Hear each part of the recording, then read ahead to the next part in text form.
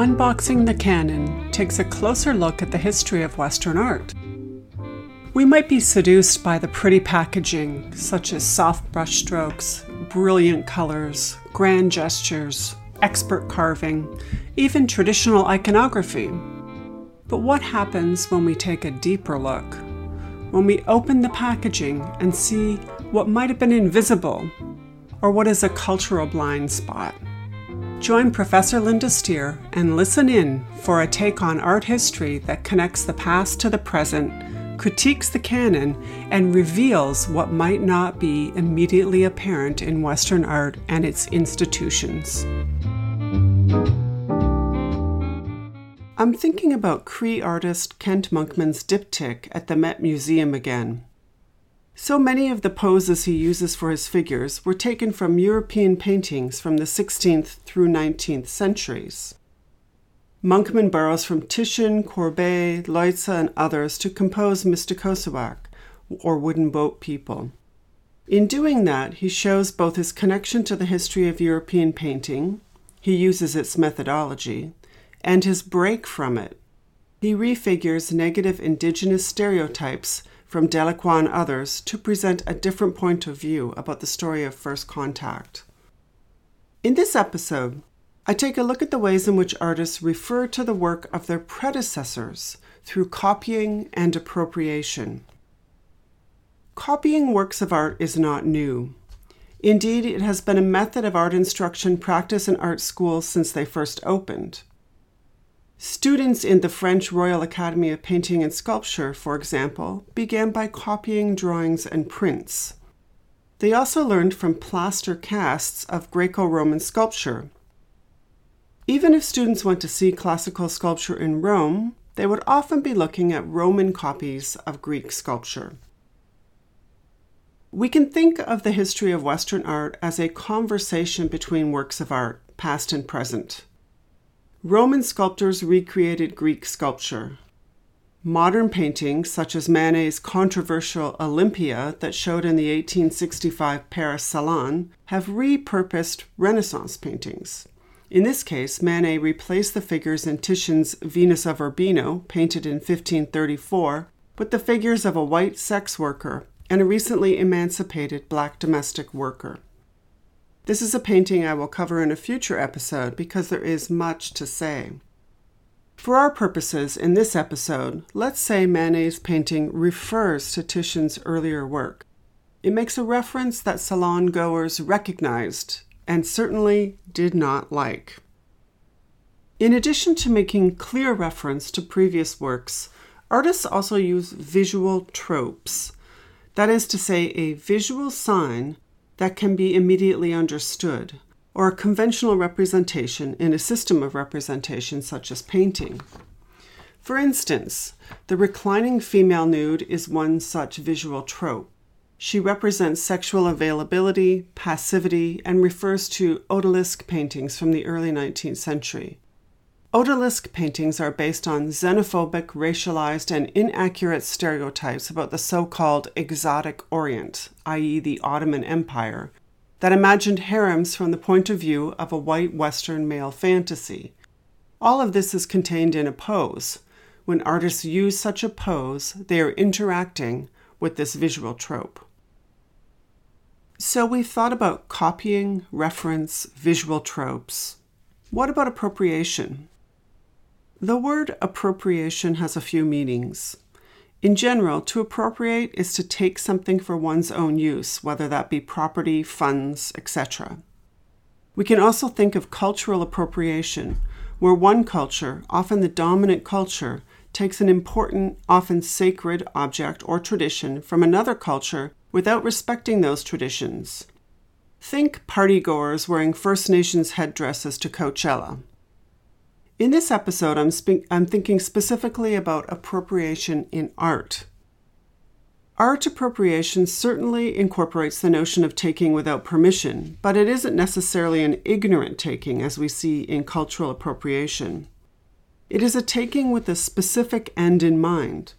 Appropriation art takes a known work of art and uses it in a way that reveals something about the original, but also creates a new work of art. Sometimes the differences between the original and the new work of art are theoretical, yet not exactly visible. As a form of cultural critique, appropriation can reveal sublimated meanings in a work of art, political meanings or sociocultural meanings. To reiterate, in this episode, appropriation means taking a work of art and remaking it in a way that reveals the original's meaning and simultaneously creates new meanings for the appropriation. Take Marcel Duchamp's postcard of the Mona Lisa. In 1919, the French artist was working with what he called ready-mades, found objects that could be slightly amended or left as is to become works of art. He was also hanging out with members of the avant-garde art, theater, and literary movement called Dada. Dada was irreverent and liked to play with words. Duchamp took one of the ubiquitous postcards of the Mona Lisa, even 100 years ago her image was mass-produced, and altered it. He drew a mustache on her face, pasted the postcard to a piece of paper, and wrote the letters LHOOQ below her image. The letters mean nothing in English, but spoken quickly in French, they have a slightly salacious meaning. LHOOQ. It's a bit of a joke. Because he takes a mass-produced postcard of a famous painting as a starting point, Duchamp's appropriation reveals art as a commodity. It also says something about the distinction between high art and low art, for example. Appropriation also questions the ownership of cultural products, such as art and literature. Who does the Mona Lisa belong to? It is owned by the Louvre Museum, but the artist who painted it has been gone for several hundred years. Who has the right to make images of it, or of Duchamp's appropriation of it? Where does their value lie? The Rijksmuseum in Amsterdam is ahead of the game when it comes to shared cultural objects. They own, store, exhibit, and maintain about 1 million objects, but anyone can have access to the high-resolution photographs of the works of art that are not under copyright. So you can download one of Vermeer's paintings and do with it what you will. Maintaining a huge inventory of high-quality images is expensive, and the Rijksmuseum has a corporate sponsor to help with costs. The cultural sector in Netherlands also enjoys significant funding. But let's return to the notion of art appropriation as comment and critique. I'll turn now to some contemporary works of art that use appropriation to create new works of art.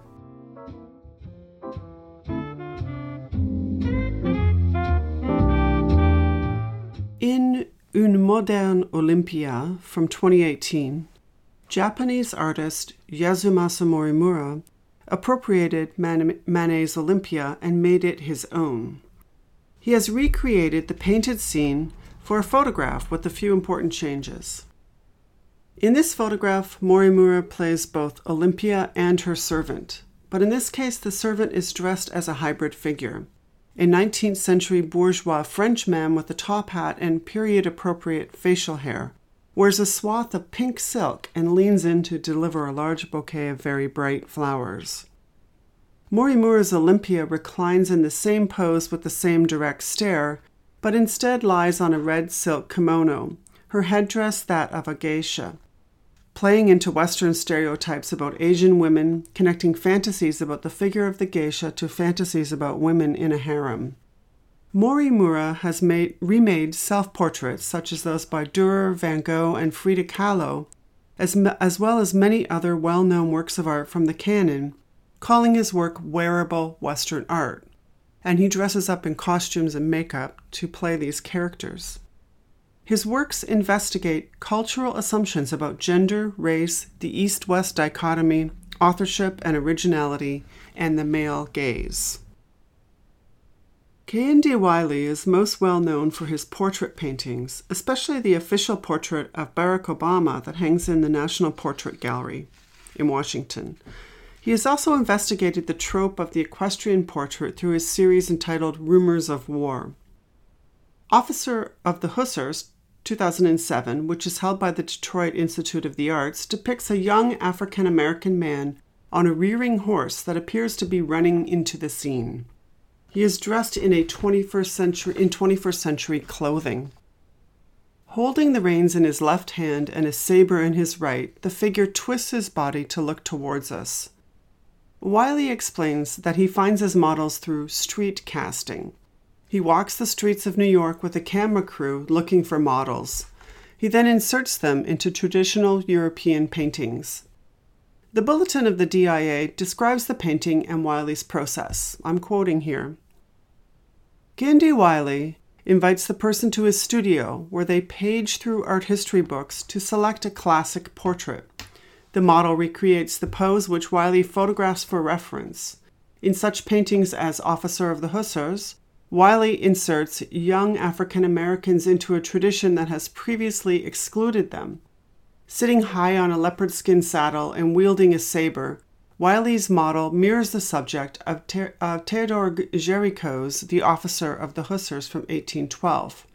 His garments, an athletic t-shirt, low-riding jeans, and Timberland shoes, differ from those of the European cavalry officer, but serve to protect a parallel image of confident masculine power.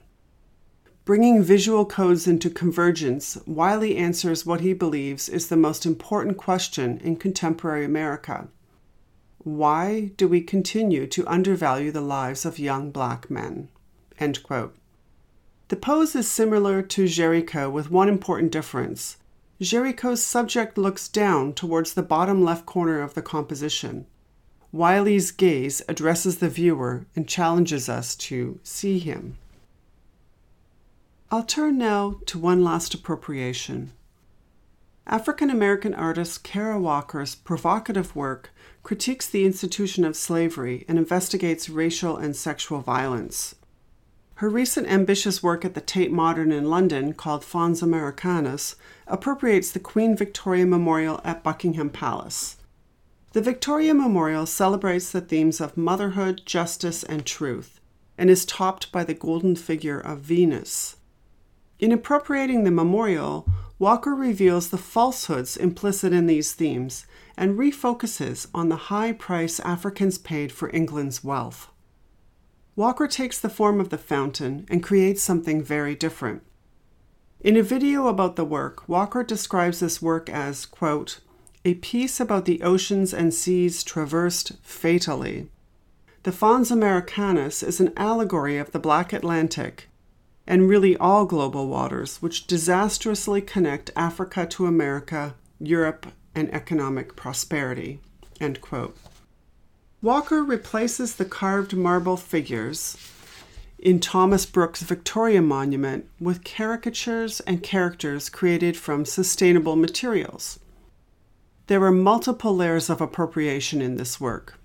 For instance, Walker's Venus rethinks images such as Tom Stothard's early 19th century The Voyage of the Sable Venus from Angola to the West Indies, which shows a black Venus rising from the ocean with Triton, who is white and holds a British flag. The Tate's website claims that, quote, this image was used as a form of propaganda to promote the transatlantic slave trade. That's referring to Stothard's image. The author writes that Walker claims the image of Venus. Her vision stands majestically at the summit of the fountain and spouts water at the final point of the water's journey, becoming the daughter of the waters. She is no longer the Venus we see in Stothard's image, but rather is resurrected as a priestess of Afro-Brazilian or Afro-Caribbean religion, who takes her rightful place as the final voice in the story. End quote.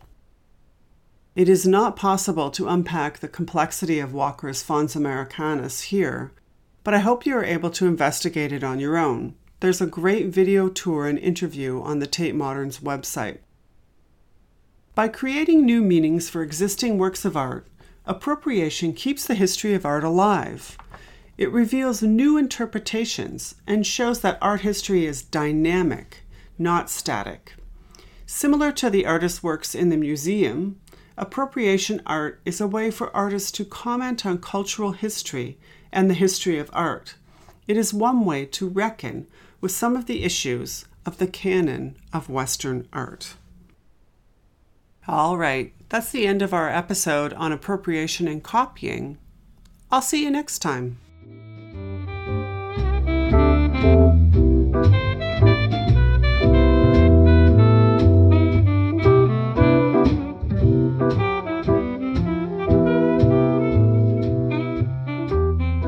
Unboxing the Canon is hosted and produced by Linda Steer for her course, Introduction to the History of Western Art, in the Department of Visual Arts at Brock University. Brock University is located on the traditional lands of Haudenosaunee and Anishinaabe peoples. Our sound designer and editor is Devin Dempsey, who is also reading these credits. Our logo was created by Sherry Michaels. The music for this podcast have been adapted from Night in Venice and Inspired by Kevin MacLeod. Both are licensed under Creative Commons Attribution International 4.0. We are grateful to Allison Innes from the Faculty of Humanities for sharing her podcast wisdom and offering support. This podcast is funded by the Humanities Research Institute at Brock University.